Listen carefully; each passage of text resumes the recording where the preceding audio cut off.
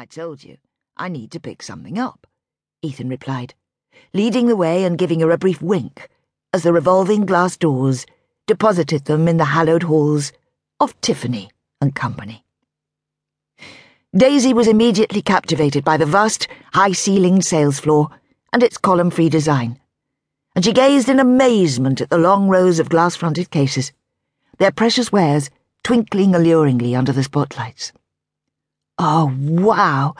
It's all so beautiful," she whispered in awe, standing in the middle of the aisle as crowds of equally spellbound shoppers and tourists milled around her, each one fascinated by the breathtaking jewelry displays.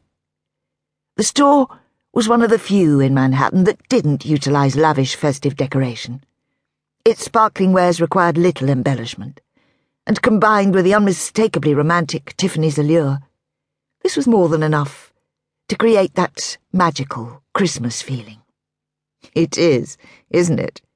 Ethan agreed, his nervousness dissipating somewhat now they were here.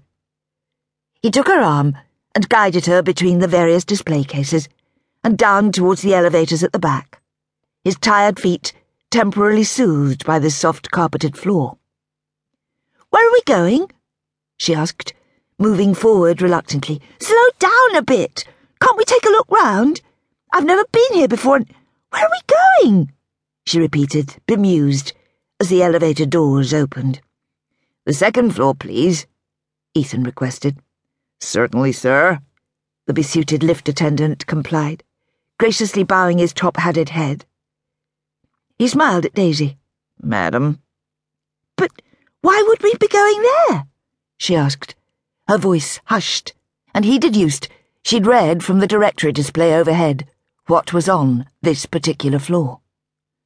She was certainly taken with the place, but however enthralled she'd been downstairs, he knew she would be really impressed by the second floor. Ethan's heart began to hammer in his chest as the elevator doors closed. Would she be okay with this? Again, he probably should have just come right out and asked. But he figured that she'd enjoy the surprise, and he also thought it was important that she felt very much a part of it. His voice was light. "Like I said, I need to pick something up." Now, Daisy gazed open-mouthed at him. "You're not—" she gasped, immediately understanding. But from her expression, Ethan still couldn't quite gauge her reaction, and he guessed the presence of the attendant was intimidating her into asking no further questions. Within seconds, the elevator doors reopened, and he and Daisy stepped out into the wood-panelled room on Tiffany's famed diamond floor, where he had come to collect his purchase. "I can't believe this," she was saying, as they approached one of the hexagon-shaped wood and glass display cases, her head swivelling from left to right as she watched various happy couples around the room being served champagne, while they made what would arguably be the most important purchase of their lives. "I really can't believe it. This is what you're picking up." Ethan smiled nervously. "I know I should have said something, but—" "Ah, Mr. Green." An elderly and distinguished sales assistant addressed Ethan, before either had a chance to say anything more. "Pleasure seeing you again. Everything is in order and ready to go. We weren't sure, and I forgot to ask on the phone if you preferred your purchase already gift-wrapped or wanted to show the lady first." He smiled at Daisy, who beamed back at him wide-eyed.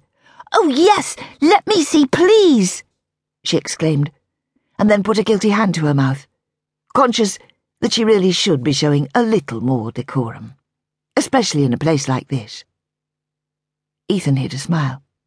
"Well, here we are," the older man said, his voice low and gentle, as he presented them with the world-renowned little blue box. Placing it ceremoniously on the glass display in front of Daisy, he pulled back the lid to reveal the platinum Marquise Solitaire Ethan had chosen a couple of days before. The ring had needed to be sized correctly, which was why he was picking it up today. And now, considering it afresh, he was pretty sure he'd made a good choice. It was the classic Tiffany setting. The diamond lifted slightly.